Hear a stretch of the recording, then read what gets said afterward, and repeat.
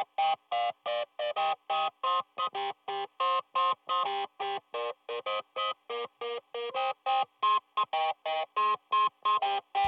right. How was your weekend? It was good. How was yours? Yeah, still trying to figure out how this intro goes. We'll get it. We'll get it one day. Hey, everybody. We're still always talking over each other. Michael and the bear. I'm JJ, and I'm here with my co-host, Michael. Yes, hello. I'm here with Michael, and I'm his co-host, JJ. This is our podcast on... One of the two. Our podcast on cryptocurrency and deeper issues. Yes. As Bitcoin dives deeper into the unknown. to more into the JJ realm of the bear. Yeah, it's really touching down. So this week, we thought we would touch on Paul Krugman admitting that Bitcoin has more utility than gold, which it got me thinking about because, JJ and I are both artists, and one of the things that artists struggle with the most, especially conceptual artists, is we make a thing, we spend, hours, days, months, years on a project. We craft it. It's like a child to us. It's like a baby because we conceive it, we build it, we put it out into the world to say something specific, only to have everybody who looks at it think it means something entirely different. And so a really great example of this is the artist who created the bull down on Wall Street. So he meant that bull to be the power of American commerce and just the excitement of you can do anything, you can be anything, and America's strong, and then some corporation had an idea to build a girl, a statue of a girl, putting her hand up in front of the bull, as if to say the bull is this masculine figure, and the girl represents the Me Too movement, or something like that. I mean, it's a female image. It's a female image of a girl that historically has been a meek image, and now it's giving her strength, which out of context sounds like a great adaptation to a terrorizing monster, which Absolutely. The bull actually looks like, but it's as if the artist or the corporation that created that statue of the girl just didn't understand what the bull represented in the first place. Had no idea. Completely took the original artist's concept out of context. Didn't ask him. Didn't even assume that they could be wrong. And completely destroyed this guy's artwork that he had spent however many times conceiving and building and putting up there, and had been there for years. But at the end of the day, he has no control over also time. So people's opinions change over time. So when a bull could mean one thing 100 years ago, it can mean something entirely different now. So that's the thing that artists struggle with. And what I wanted to talk about with Paul Krugman is the perfect example of, we may not think of coders as artists, but they absolutely are, because they conceive an idea, and instead of building it with their hands out of wood or clay or steel or ice or whatever an artist uses, or paint, they're using their fingertips in writing code and designing something for everybody to use and to consume or to appreciate as artwork. And the original Bitcoinists, Bitcoin maximalists, whatever, they have been fighting tooth and nail to say, no, Bitcoin is a currency. Bitcoin is a currency. Even though the rest of the world has slowly moved on and said, no, it's really a store of value. It's like gold. It's not usable. It's not easy to use on a day-to-day basis, on a point-of-sale basis. Yeah, so the reason that we bring this up is because the original white paper, the original document for the abstract document for Bitcoin, was its use is a peer-to-peer cash. That's exactly what it says front page. So if that was its purpose, now people are coming out and saying, "Oh no, it's not peer-to-peer cash. It's not a currency. It's a store of value. It's more like gold, something that you put your value into, so you save your value, or your value grows over time." But that's not what the original vision was for, and this is one of the arguments that the Bcash team, the Bitcoin Cash team makes, is that the original vision was a currency. It wasn't a store of value. But now it's obvious through the limitations of Bitcoin. It's slow, it's expensive to use, it's kind of like gold in that way. And it takes on a new meaning. So yeah, I think that we can think of coders as artists, especially when we're dealing with this decentralized world, or whenever programmers create something that they don't have control over anymore after they're done with it. So that's particularly applicable when it comes to cryptocurrencies. Something that Ed is talk, Michael. Something happened. Okay, Yeah. I can hear you fine. But it's an interesting thing to think about. Is at what point do we just allow Bitcoin to be what it is organically becoming, what the world is organically accepting it as? And at a certain point, I think the Bitcoin core team, and I'm saying Bitcoin core team because that's, as Ivan on Tech has told us, that's the name of the coding team, is the Bitcoin core team.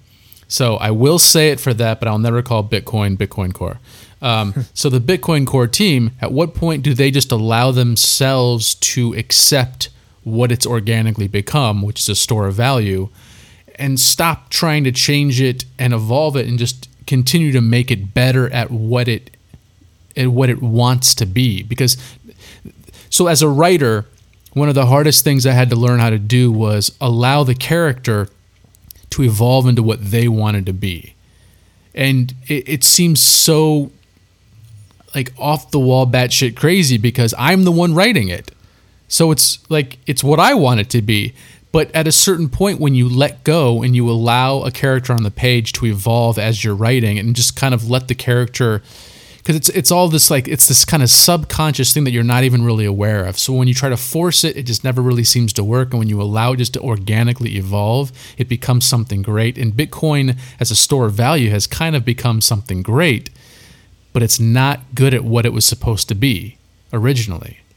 Yeah, this is something that I think all artists that show their art to the rest of the world have to deal with. I know that, like, in my experience as a music composer, it's crazy because I'll write a piece of music that I love, and then an ad agency will come along and they'll say, "Hey, we really like that song. We want to use it in this Samsung commercial," And the song was not written to be a Samsung commercial. Or actually, here's a really good example. So my old band, the Neishi, we often wrote songs that were they were critical of religion and the Bible. And so we would write songs often with verses in them. And one of the songs that we wrote, I don't know exactly how it happened. Well, actually, it makes sense. So we got confused, and people started to think that we were a Christian rock band.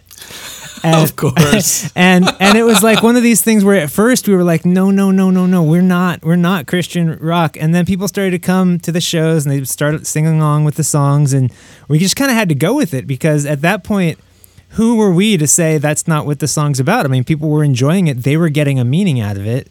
So in that case, we kind of had to let things go, and that's. I think it's fascinating. Now, when as a computer programmer do you not have to deal with that? I guess if you create a product and you always have control of the product in that brand, and you can change it. Now with cryptocurrency, you don't get to do that. That's impossible. I disagree. You don't. I mean, you're at the if you have a product and you want to be able to support yourself through that product. That's totally true. Yeah, that's the free market. If the free market says they want this and you refuse to give it to them, those companies just shut down. They don't. They just don't keep up with the rest of the market. Yeah, Man, it's so interesting that we would bring this up to this week because my wife works for a company that they do cruelty-free beauty products, and they have a demographic that likes their products, and the founders and the owners of the company are saying, no, that's not what we want our target market to be. We want our target market to be young women, not older women. We want it to be younger women, but the older women love the product. And they're not accepting that, and it's hurting their company. So that's a good point. I mean, like, you think that the world, you think that these products or these services that are created by somebody, whether it's a computer program or a restaurant or whatever, you think that you would have control over that and what people interpret it as. But I don't know. You could argue that nobody really has control of those things. I mean, it's chemistry. You have control. You don't have control over chemistry. You don't have control, and I mean, you can have control, but then you don't have the benefits of whatever you did in that case. So exactly, like we could. Like, here's the thing: you don't get to. We could keep playing shows to these Christian kids, or we could say, no, that's not what the song's about. Everybody go home. We'll give you your money back for coming to the show. Like, those were our two options. Or you could hang a big sign out front that says Christians not allowed. See how well that goes over. I think we probably even tried doing that at some point. I mean, here's the thing. Ultimately, you don't get to decide what other people like. And I have a friend whose daughter is getting into musical theater, and good Lord, I hope she doesn't do it because it's such an awful business. But she had a show, and I thought, that there was only one piece of advice I wanted to pass along, so I did. And I just said, and I learned it from my mom when I was in college. She came to a show, and I said, and the show was good. It wasn't as good as the night before when we just, we felt electric. And when you have those really good shows, and it's not just as an artist, when you're having a really good day at work and you're just nailing everything, you're on point, and then the days that you're not, and you're just not feeling it. And I said, did you have fun? She goes, oh my God, I loved it. And I just turned to her and said, I wish you could have been here yesterday. It was so much better. And she said, don't ever take away my good experience. It's insulting. Don't tell me what's good and what's not good. That's insulting. So pretty much when I said it was good and you said it wasn't as good as yesterday, you pretty much said, I don't know what I'm talking about. And I think that's the difficult thing as an artist, is we want people to always be happy, but at the same time is we have to respect that even when you're good, a bad day is still 98%. A good day is 100%, and those almost never happen. The average day is 99% when you're a master of your craft or whatever.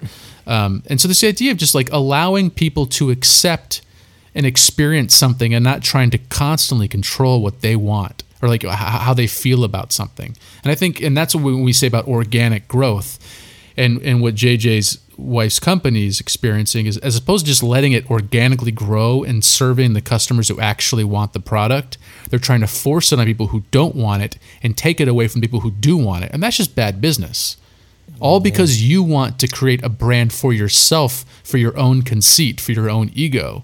And I think that's what the Bitcoin core team is struggling with, is their own ego of like, no, this is what we believe it to be, when the rest of the world is saying, but it's not that. Yeah. I just got stuck thinking, because when you were talking about putting on a show and having people like say that they love the show, I was thinking, but as artists, we assume that people are lying when they say that they like something of ours, just because it's our thing, But no, really, like if you were to say, if somebody were to say like, hey, I really like that, and you said, oh yeah, I wish you would have seen it the other day, so it was because it was so much better. That's not just saying you're wrong. It's like saying, well, you missed out or something like that. It's like saying well, you had a great experience, but it wasn't as good as what everybody else saw. So So you thought you had a good experience. You're wrong. You didn't have a good experience. Yeah. Like that's how it comes across to the person who gave you the compliment. So, and then I don't know. One of the things I love about Bitcoin is that there's not really, sure, there's the Bitcoin core team, but I don't even know how much they really own what Bitcoin is anyway. I mean, of course they don't, but I mean, in terms of what I mean, there are probably original creators of Bitcoin, or the people who fought to get it started, that fought to keep it going. I'm blanking on some of their names. I'm trying to think of like Ananapolis. Oh my God, Andreas. No, I'm not thinking of Andreas. Andreas came a little bit later, but I'm trying to think of like some of the original guys who were in those Reddit groups with Satoshi. But anyway, like maybe some of the Bcash guy who claims to be Satoshi. Craig Wright. I don't even know how early he was around, but like I'm blanking on their names right now. Anyway, but do those guys really feel like? I mean, they must feel strongly, passionately about what Bitcoin has become, and that's why, Jian Wu and all those guys are actually doing all this stuff to kind of twist Bitcoin Cash around, because they think that's what it's meant to be, but there is no demand for that. So, going back to the analogy of having a business and like kind of shooting your business in the foot. Oh wait, that's two mixed metaphors on top of each other right there. Anyway, you're ruining your business. It's like if you want Bitcoin to exist, then it's gotta exist in the way that there is demand for it. And right now, the demand is as a store of value. And now maybe eventually in the future, we'll get a version of it that works as a currency. And that's been in development for a long time. But nobody has expected, nobody who was around in 2008, 2009, expected Bitcoin to be worth as much as it is now. Nobody expected it to grow as quickly as it did. And therefore, those that are fighting for it to mean something, that it means something different than the form that it's taking now, are kind of, I mean, here's another metaphor, but they're fighting an uphill battle. They're swimming upstream. What are they doing? they're going against the flow. I mean, this is such a classic example of where they don't need to do anything. I mean, their vision became something, and it's successful now. It's actually working. I mean, it's at least working to a degree, and that's. I mean, the fact that it's worth $6,000 for one Bitcoin, when in 2008 it was worth less than a cent. I mean, that's something. So right now, everything that people are doing is fighting for mass adoption. And so, and I think one of the arguments is for Bitcoin to become widely adopted is for it to actually take on the role of a currency, and that's really hard to do. I mean, I mean, there are so many altcoins that actually they serve that function better than Bitcoin. And who knows when that's actually going to happen. But for right now, it's not. Yeah, it's just not there. I mean, and it's not necessarily even the Bitcoin Core team. I think I lump in the Lightning group into this, Lightning Network group, and it's this idea of like beating a dead horse type thing, where they keep on trying to figure out a way to make Bitcoin relevant as a currency versus a store of value. And in my mind, it's just like, at what point do you just move on? But at the same time, is the technology that could come from Lightning Network could work on other cryptos, or could work on whatever currency becomes the dominant worldwide currency, if they need it. But my issue is like, okay, so you have Lightning Network that kind of works barely for a few people. I mean, it works. It's a network that is growing, and it's going to take time for that to happen. So it doesn't work unless you're connected to the network. Right. Yeah. Just like IOTA IOTA didn't work for the longest time because you couldn't connect to any of the nodes, and it just never worked. And so when I was trying to send it from my wallet back to the exchange to sell it, it took me a week and a half because I had to keep reconnecting. So it's like, that doesn't work. That's not a workable product. Versus Nano, which works every single time within 3 seconds, 2 seconds, you get it. So in my mind, if you have something that actually works, and you're sitting there beating this dead horse to try to figure out this other thing to make this thing work, as opposed to just letting Bitcoin be its thing and then supporting currencies or cryptos that actually really work and speak to the actual vision of Satoshi, why wouldn't you fight for that and try to make that? See, it goes back to my issue of let's not try to get shops to accept Bitcoin or Ethereum or Litecoin or Nano. Let's get shops to accept cryptocurrency. Let's not pick the winner. Let's let the market pick the winner organically, because that's how you allow things to grow faster, is just by not trying to control it and just let it kind of flourish on its own. Not try to control things and let them grow naturally. That's a good one. That doesn't seem to work, at least not in the U.S. So, okay, I think what I'm noticing as a problem here is that when it comes to money, like, it turns into a religion for people. It turns into what they believe, and I think we're still in this early kind of immature fervor over cryptocurrency, where people really can't believe that their Bitcoin or their US dollar or whatever it is not working out for them. I mean, I don't think people in America would lose faith in the US dollar until it didn't buy them food. You know? Yeah. I mean, yeah. I think it's easy for us to say, oh, the US dollar, it's depreciating, or, if we're going to have a trade war with China, then our dollar is going to go down the drain. It's easy for us to say that, but I mean, like, we still have faith that $5 is going to buy us food down, at Del Taco or whatever. Like, we don't have to actually think about how much our money's worth, because we believe it already. And I think there are some people that just believe in Bitcoin. There's some people that just believe in Tron or whatever. I mean, we saw that last year when people were like cheering for their favorite cryptocurrencies to rise to the top. Those people had nothing. They had no reason to think that Tron or Verge or Cardano was going to be the next big thing, other than they owned some of it and they had been convinced that was going to be the one that was going to win.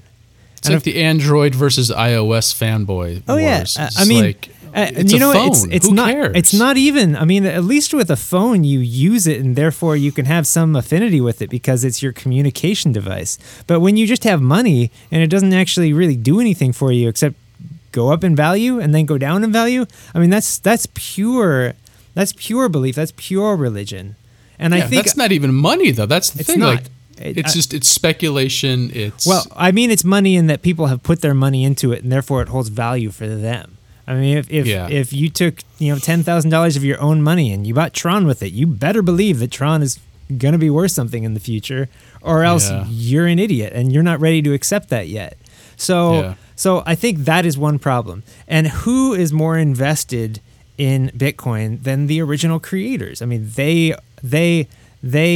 lived and slept and ate Bitcoin, for years, fighting for it to take shape, fighting for it to take a hold of the world, and it finally did. And then the world says, oh, that's not what it is. So it's like all of a sudden their beliefs are being challenged. Yeah. And it must be really hard. It must be really hard to accept the fact that it's turned into something different. And it's definitely fucking hard to say, oh, actually, you know what? That Nano thing, that actually is better than Bitcoin. That's got to be impossible for those guys. Yeah. To think that some cryptocurrency could start up and within 6 months have more utility than what they've been working on for 10 years. But I mean, that's just the nature of art. That's the nature of technology. That's the nature of life. I mean, just quick evolution. Evolution happens fast. Like, could you imagine, becoming a buggy maker 2 years before the first car came out? And you spent hard to believe, 3 or 4 years working for some guy and working your way up, and you finally get there, and then all of a sudden the car comes out and you have no job. So, a year later, and you're trying to fight for this thing that you just spent the last 10 years to learn how to do, to become a craftsman, and then all of a sudden it's like your craft is completely gone. It's like, and that's what America is facing right now, is the idea of technology coming and taking all our jobs. It's not immigrants. It's not. Yeah, it's just technology coming to take your job. I was just about to say that, and I wasn't actually referring to human jobs becoming obsolete, but I was thinking, like, this day and age. I mean, the moral of this story is, this day and age, when technology changes this quickly, like you can't assume that your job is going to be around in 10 years, 5 years, even 1 year. I mean, things change so quickly. You actually have to, and this is something that the entire world is going to have to realize, that like you can't just think of what value you add to the world and then just leave it at that. It just doesn't work that way anymore. You have to constantly be thinking of, well, okay, what value can I add in the future? You know, it's such a weird world that we live in, because it wasn't 10, 20, 30 years ago where you could go to school and go to college and then get a job, and then that job could put food on the table for the rest of your life until the point when, you know, you have grandkids and great grandkids. Now it's like, as you get older, you have to constantly be updating yourself. You have to be constantly checking your value in the world. And I think that's just something that we're all going to have to get used to. It sounds impossible. Like, even when I say it myself, I'm like, how could I possibly get any older than I am now and have to keep thinking about that? But it's kind of true. And well, I mean, we've trained Americans to not have to think about becoming better. I think that's what it is. Yeah. And that's the hard thing. So like the rest of Europeans, Africans, pretty much everybody else, not everybody else, but usually there's a thing about dominant cultures, and it's you know, complacency, hubris. And it's the fall of Rome, the fall of the Spanish, the fall of the English, the fall of the French. Like, they all got complacent. They all had, you know, were filled with hubris, and they all got taken down. And we're going to be next. It's just history shows us we're going to collapse in probably China or Japan, or somebody will take over, and we just don't know exactly how it works. Yeah. We just don't know exactly what form it's going to take, because right now it's looking like, and you know, this is a little bit of the anarchist coming out in me, but yeah, we've been trained for that complacency. Well, we as, like, you know, kind of middle class Americans, we've been trained for complacency, no doubt. Like, and so that we didn't cause too much innovation. I think that there is that system in place because, you know, somebody with a lot of power didn't want innovators, doesn't want people changing the world. It's Peter Thiel, 0 to 1. He talks about it all the time. Monopolies are the best business to try to create, but they're the worst things for innovation, because the way a monopoly stays in control is by stopping innovation and keeping their technology at the cutting edge right there. Like, so it never evolves from that point. And it's the idea that would happen with rotary phones. We had rotary phones for 80 years. And then all of a sudden, once they broke up that monopoly, we went from rotary phones when I was a kid to smartphones now. It's mind-blowing how quickly it changed. And that's what happens when you break up monopolies and you allow innovation to actually happen. And so it's this disconnect that a lot of conservatives have. They're like, oh, no, we need to let the free market flourish and not have regulation.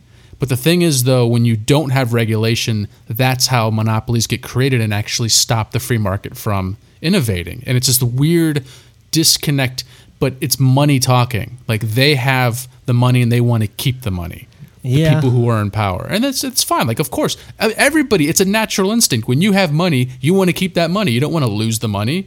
You don't want to lose your house. It's a shitty feeling to, like, not know how you're going to eat next month. You know, even more than that, it's people who are real innovators, or the ones that have actually created the world in which it is today. Those people want to retain the control. They want to have the power to be able to change it if they want to. But they don't want oil companies, coal companies. These people have been in power for hundreds of years, and it's very difficult to say, "Oh, you've been in power and control for hundreds of years.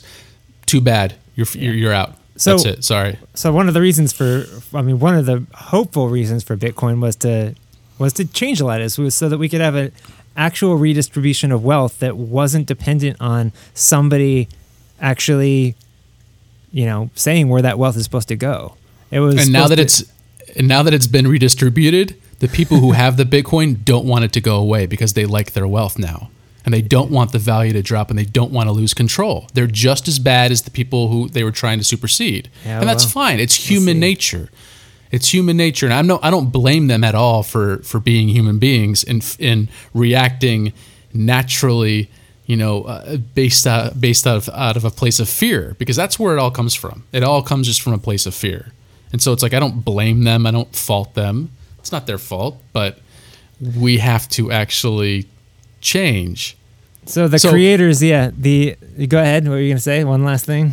No, go ahead real fast. I got another point I want to make. Oh, I was going to start to wrap this up and say, the creators of the system that we're in, at what point does this system become something different than they envisioned?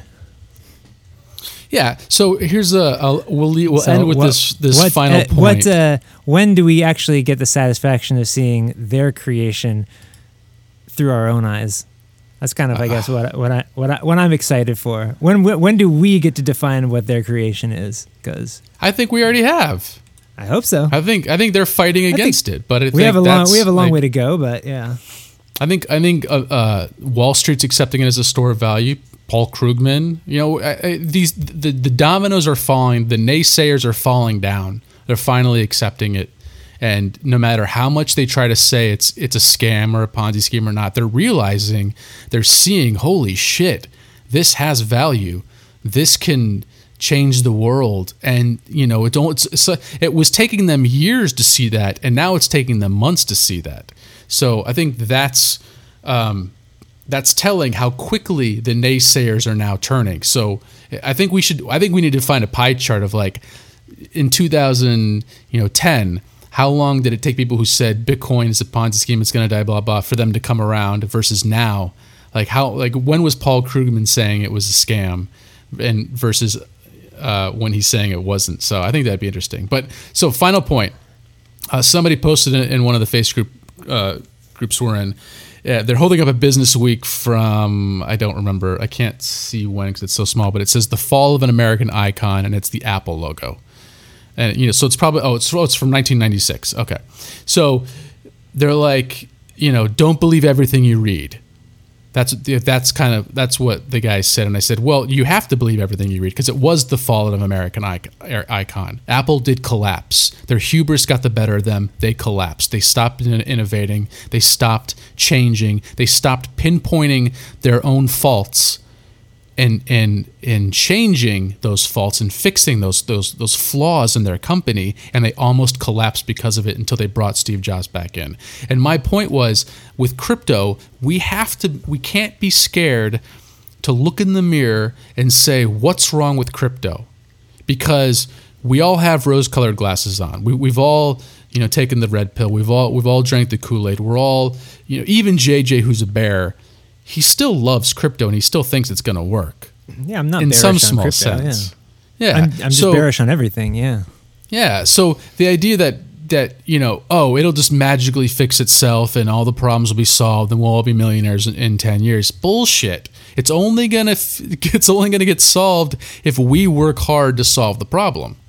If we work hard to figure out the flaws and fix them. Yeah, and the same thing goes for the entire world. I mean, for that matter, we got to figure out the flaws and we got to fix them, and that only happens if we actually are the ones that stand up and take action. So yeah, all right, all right, plug our shit. Shall we? Yeah, all right, we have a Facebook. We have a Facebook page that no one is on ever, but you really gotta show up there, at least to say hello. Yeah. Then I will too. Twitter at MNTheBee at MNTheBee. Yeah, so the Facebook page is Michael and the Bear. Michael and the Bear. Facebook. Twitter, M and the B. Instagram. I don't think we have. We're not there yet. But we are, because we heard that's where all the kids hang out. So. All the cool kids. Yeah. Yeah, and then do we have like a Patreon page? It all gets posted everywhere. Snapchat. We don't have Snapchat. No, we don't have Snapchat. I don't even know what Snapchat does. So if you want to interact, if you want us to talk about something, if you want to, just say, hey, I'm alive in this world and we appreciate what you do, just say hi, because we do this for you guys. Well, we do it for us. Just we're egomaniacs, but we're doing it for us so that we can do it for you. I mean, we're hoping that eventually people start listening or more people start listening. More people start listening. More people. I'm sorry, listener. Yeah. we didn't mean to insinuate that you were. Sorry, Mom. Sorry, Danielle. my two listeners. All right, cool. So thanks for listening, and we'll see you next week. I'm Michael. I'm I'm JJ. See you later. Michael and the Bear.